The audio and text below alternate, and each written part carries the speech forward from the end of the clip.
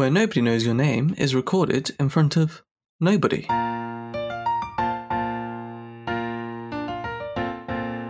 Hello and welcome to Season 4 of Where Nobody Knows Your Name, a Cheers podcast. I'm John. And I'm James. That's right, it's a bittersweet start to the season. It's the first coachless season. Yeah, no coach in this one, which gets addressed quite early on in the episode. But yeah, different vibe. Almost to acknowledge that, the episode title is Birth, Death, Love and Rice. I guess we've covered maybe one of them. Is there any parody around that title?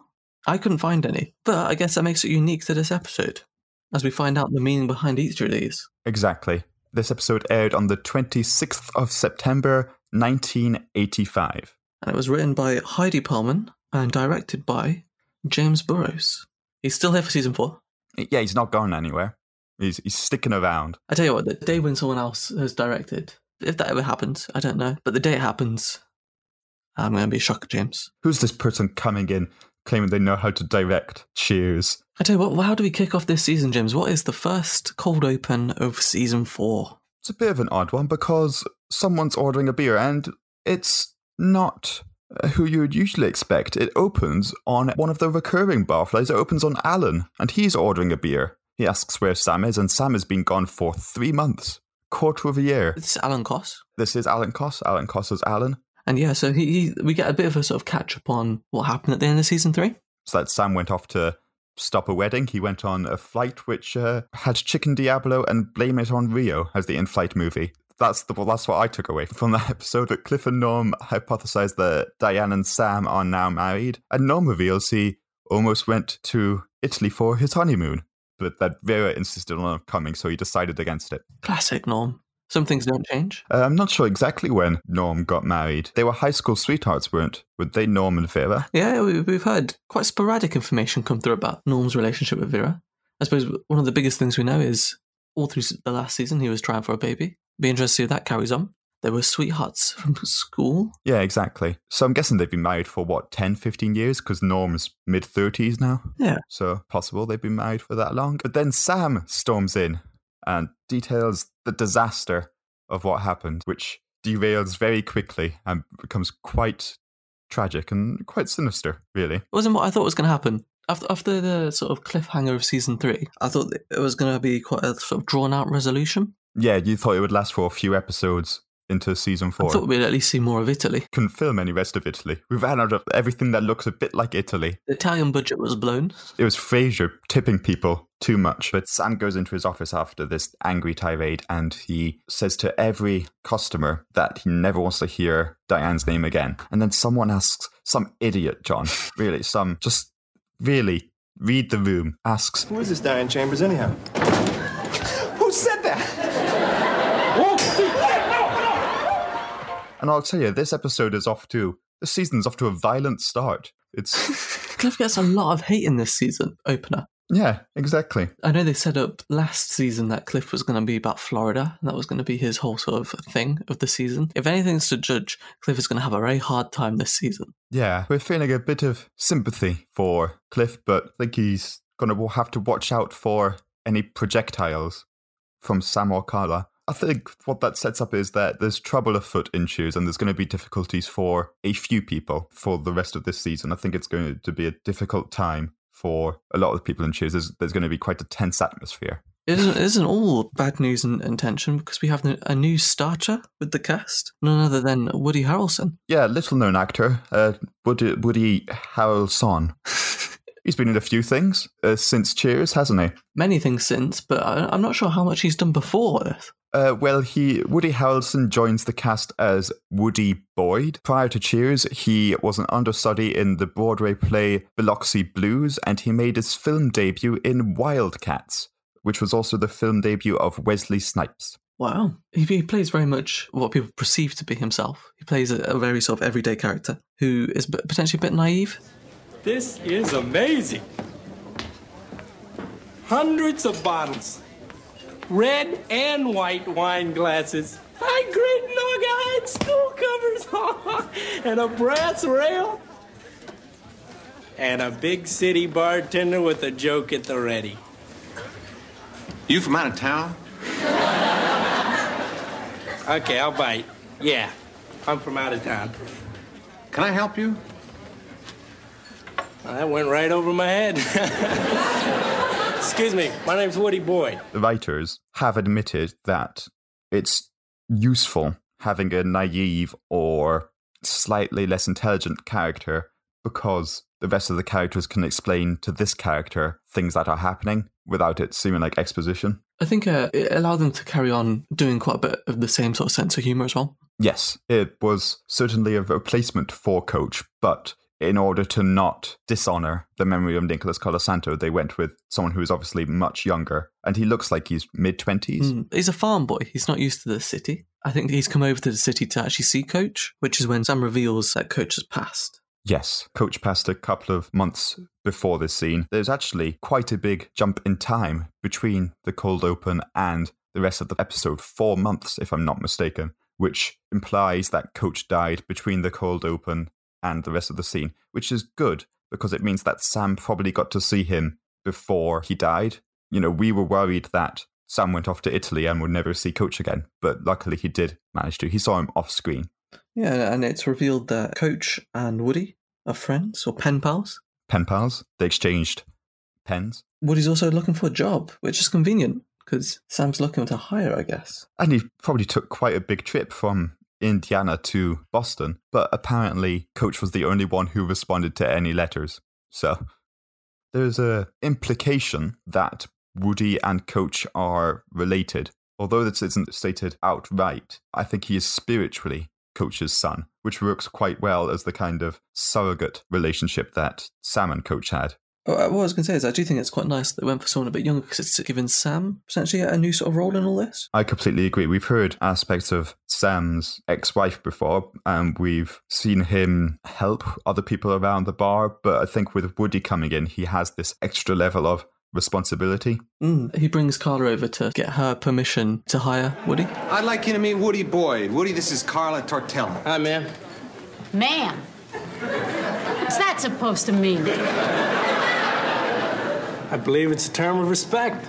No wonder it sounded so weird. Who's this guy? Well, he's a friend of Coach's, and he's looking for work. What do you think? You want to give him a try? Me? Mr. Malone, this is the proudest day of my life. I'd work like a slave, and I wouldn't take anything more than minimum wage. And of course, I'd wash your car. And if you ever need someone to just, yell at, I'm your man. I think we better keep him, Sam. He wouldn't be safe on the streets. Thanks, Carl. During this opening scenes, we also get an update from Norm regarding him and Vera and their attempts to have a child. Which is a bit sad. It's a bit sad. I don't think Norm cares that much. It could be worse, but basically Norm just goes, yeah, she told me not to bother. Yeah, he kind of built everyone's hopes up a bit though, because he comes in like celebrating, saying he's got good news about the pregnancy. And everyone's like, oh, hey, this can only mean one thing. Yeah, champagne's flowing. Champagne, cigars. Is it Cliff puts his cigar out in Norm's champagne? Yeah, well, that sounds like a house special right there. They go, oh, congrats. So, when's the due date? And Norm goes, oh, she's not expecting. She just told me we don't have to try anymore. And everyone goes, what are you doing taking our champagne, you moocher? We're going to give you this mundane, salty pints instead. I tell you what, a lot happens in this episode. It does. They really cram it in, don't they? We're not even through the first act yet. Following on from here, we get the arrival of none other than Fraser Crane. And he's angry as well. And I'd say this is someone who I wasn't expecting to see return, really. I mean, I know he was going to return. Just not as soon. Not as soon, and not in the situation that he did. He's got fire in his eyes, though, doesn't he? Yeah, fire in his eyes and a gun in his pocket. And as soon as he comes in, he's pretty on edge. I guess the first person he bumps into is Woody. Yes, and their interaction does not go well. What's your pleasure? My life is devoid of pleasure. You need a good laugh. Are you from out of town?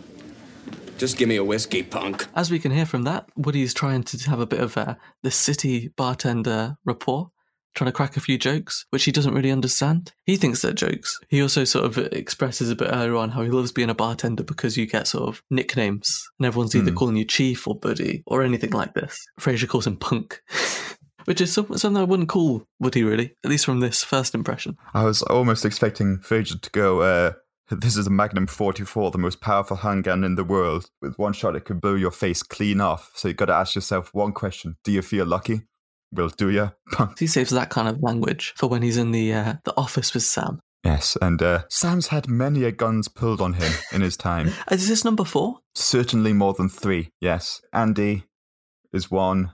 Guy from Sam Turns the Other Cheek is another one. Probably Andy again. Well, either way, this one seemed to have maybe... I was going to say, actually, the most logic for the robbery. I don't think it did, actually. Probably the least. Frasier's on edge because he got... Frasier's lost everything.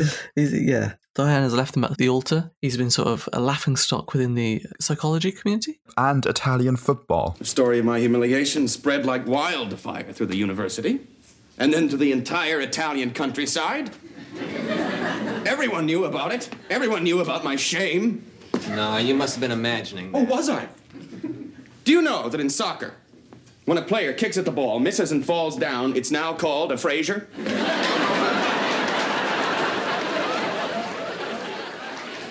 That could be a coincidence. If he's knocked cold, it's called a Frasier Crane.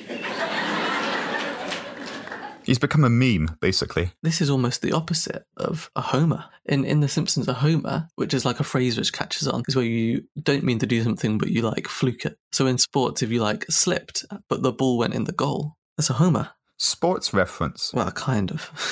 But anyway, there's only one person that Frasier can blame all of his problems on, and that's Sam Malone. Thus, there's a gun drawn on him. But yeah, he's lost everything. He's lost his fiancée, he's lost his practice, he's lost everybody's respect for him, and he's now a practice of Dr. Bennett Ludlow. He's definitely fallen on hard times, and when he says that I'm a patient of Bennett Ludlow, Sam goes, oh, he's doing a great job. Not something you want to say to someone who's pointing a gun at you. I'll tell you what, Sam, it's things like that. This is why you keep getting a gun pulled on you. But Frasier does reveal a bit of information. He reveals that Diane is actually back in Boston, but in a nun convent, what sounds to be just around the corner. Not far, I think it's at most an hour's drive. In TV, it's just like a scene change away. Yeah, it's an establishing shot and some music. But Sam promises he won't go to see Diane. But in the next scene, he goes to see Diane. Because Sam lies. Diane's there. She's not become a nun. They won't let her. The nuns won't let her become a nun because of things she's done, including dancing on the tables for various men in Italy. Frasier reveals a bit more information as well. Diane's basically gone off the rails in Italy and went crazy, wild. Now she's in the nunnery serving penance to sort of redeem herself in the eyes of God. And this is where we get the rice part of the title. Yes, have we had birth? Sort of. Norm said, no birth. No birth. No birth in the Peterson family. We had death with Coach. And no love as well, actually. No love. So really, all that we've got so far is death. And rice. And rice. Death and rice. It's not quite as catchy. No. To me, if your penance is just making rice... Yeah. Is the birth, death, love and rice, is it reference to various religious ceremonies? Because they do throw rice at weddings and whatnot, don't they? Yeah, they do. But you can't anymore. Because it gets in your eyes. No, it swells up in birds' stomachs. Oh, yes. And they explode. Yes. I do remember that, yes. It was a sad day. This title. Death and Rice. Welcome to the newest episode of Springwatch. So we get a scene of Diane serving some rice to some of the sisters, and then sort of wandering in the background of this sort of hall. Sam's wandering around and he finds Diane. At first he's like, hey, you're going to come back to Cheers or whatever? And she's like, no, Sam, I must stay here with the rice. The rice needs me. Basically, yeah, it's what you said, that she has to make the choice between working as a cleaner and chef in a convent or returning to Cheers. And this represents the conflict within her soul between temptation of Sam, mostly, and moral penance and choosing to do what is best for others in order to punish her for her past sins and misdemeanors, or doing what may work well for herself. And it's a very interesting dilemma and theme, which they presented well, but didn't dwell too heavily on, which I liked. I'm going to add in another dimension to that, James. What's going to be more penance, going back to Cheers or staying in the nunnery? Where's going to have more anguish? Because I think she even says it, that every time she's went back to Cheers, it's ended in a cycle of sort of, the same road every time. That sounds like some kind of hell to me. Diane makes bad rice and the nuns don't like it, so they want her to go anyway. Diane's praying on the floor as to what is the right choice to make. She needs a sign. And then Sam comes back in asking where the men's room is, which in terms of, divine intervention has to be, it's not a crying statue or something, is it? Certainly one of the least divine interventions, especially when you consider that, in a nunnery, it's not likely to have a men's bathroom. Diane sort of takes it as a sign and realises maybe she should return to Cheers. So yeah, how will Frasier react when Sam returns with or without Diane? That's the lesser known first draft of the U2 song. But shall we run through the rest of the cast? Obviously, we mentioned Woody Harrelson, Kelsey Grammer as Frasier, Alan Cross as Alan. Definitely will. I just want to do a quick one. If I was Kelsey Grammer and I had done the whole season 3 and I still wasn't a main character, someone else came in and all they'd done, they've been understudy at Broadway, they've done a film, main role, James, I'd be... Whew. That's why he was so angry for this and goes, where's James Bohos? He's still a recurring character. So let's hear some of the guest stars of this episode.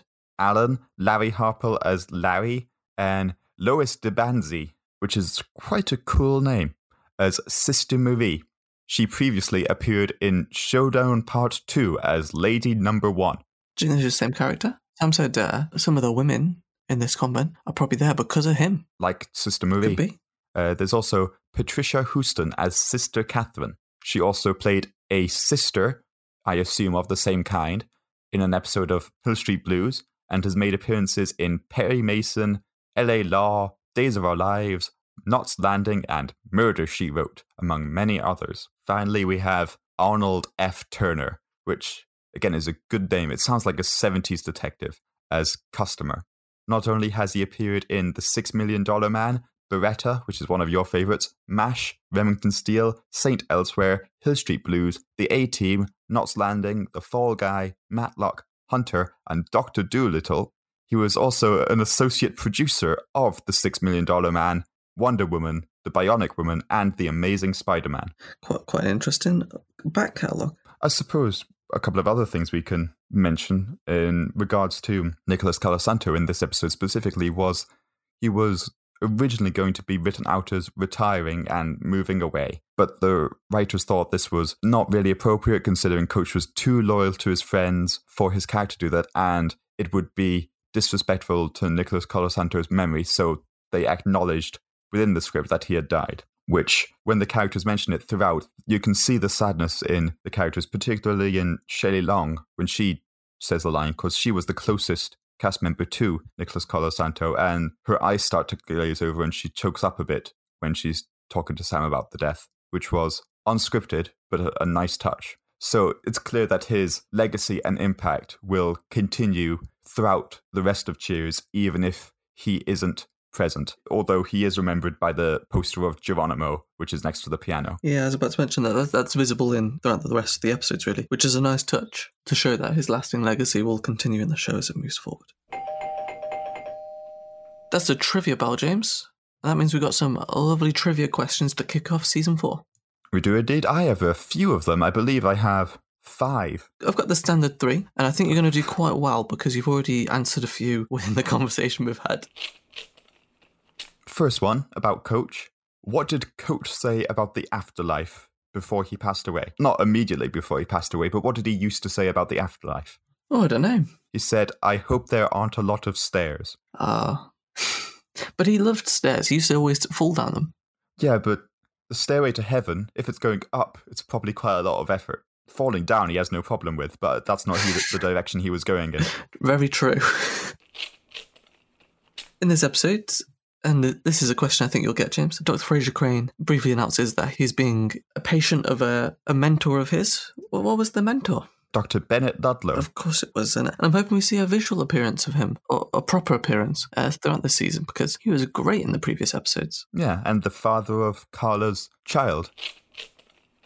Another one here. What is the name of the convent Diane is at? I'm going to guess a very safe guess and say St. Mary's? It's St. Anselm's Abbey, with the Sisters of the Divine Severity. So maybe a half point for Saint. In this episode, a sweeping phrase crosses the Italian nation within soccer. Can you tell me what the phrase is and what it means? Frasier, and it's trying to kick the ball and failing to. Basically, a Charlie Brown. I want to see Chris Kamara or someone. I'd like to see him use that phrase. That phrase? Yes, that phrase. That's how I said it. Catchphrase of season 4. Oh, what a great phrase. Diane was not the first of Sam's exes to enter a convent. in a previous episode in season 1, what was the name of another one of his exes to do so? Safe guess again. Mary. It's not. It's Christy Leveroni, and she was mentioned in season 1, episode 15, Father Knows Last. I was close. You said a woman's name. Half a point. Yeah. In this episode, when Woody sort of just started tending bar, Cliff and Norm walk in from the back room. They're detailing like an impression that Cliff was just trying to do. What was he trying to do an impression of? I want to say some cartoon character. No. Norm says, Cliffy, next time you try and imitate a helicopter, I think you ought to chalk up the cues before you stick them in your own ears. And Cliff says, you kidding? I'd look pretty silly with chalk in my ears. We have one about Woody. How does Woody describe the bar he worked at in Indiana? I'll give you a hint. Bar is a loose term. Like a pig trough. He said a pig trough with a jukebox if it didn't have a jukebox. I mean, you're pretty close. He described it as a pigsty with a jukebox if they had a jukebox. Sounds like a pretty good pub. Another question here. What was everything that happened to Sam on his adventures through Italy due to the Marino estate? Well, he got to the estate. They wouldn't let him in. Then he jumped over a fence, and there was like a load of greyhounds, German shepherds. 7 Rottweilers. They chased him, but he jumped into a moat. Then he got fished out of the moat by the police. And the police took him to prison. He was in prison for a bit. Then someone set his bail, but they didn't actually. They just bought him. He was purchased by a local landowner. Because their ox died. I remember all of this. It's very dark. This was a cold opening.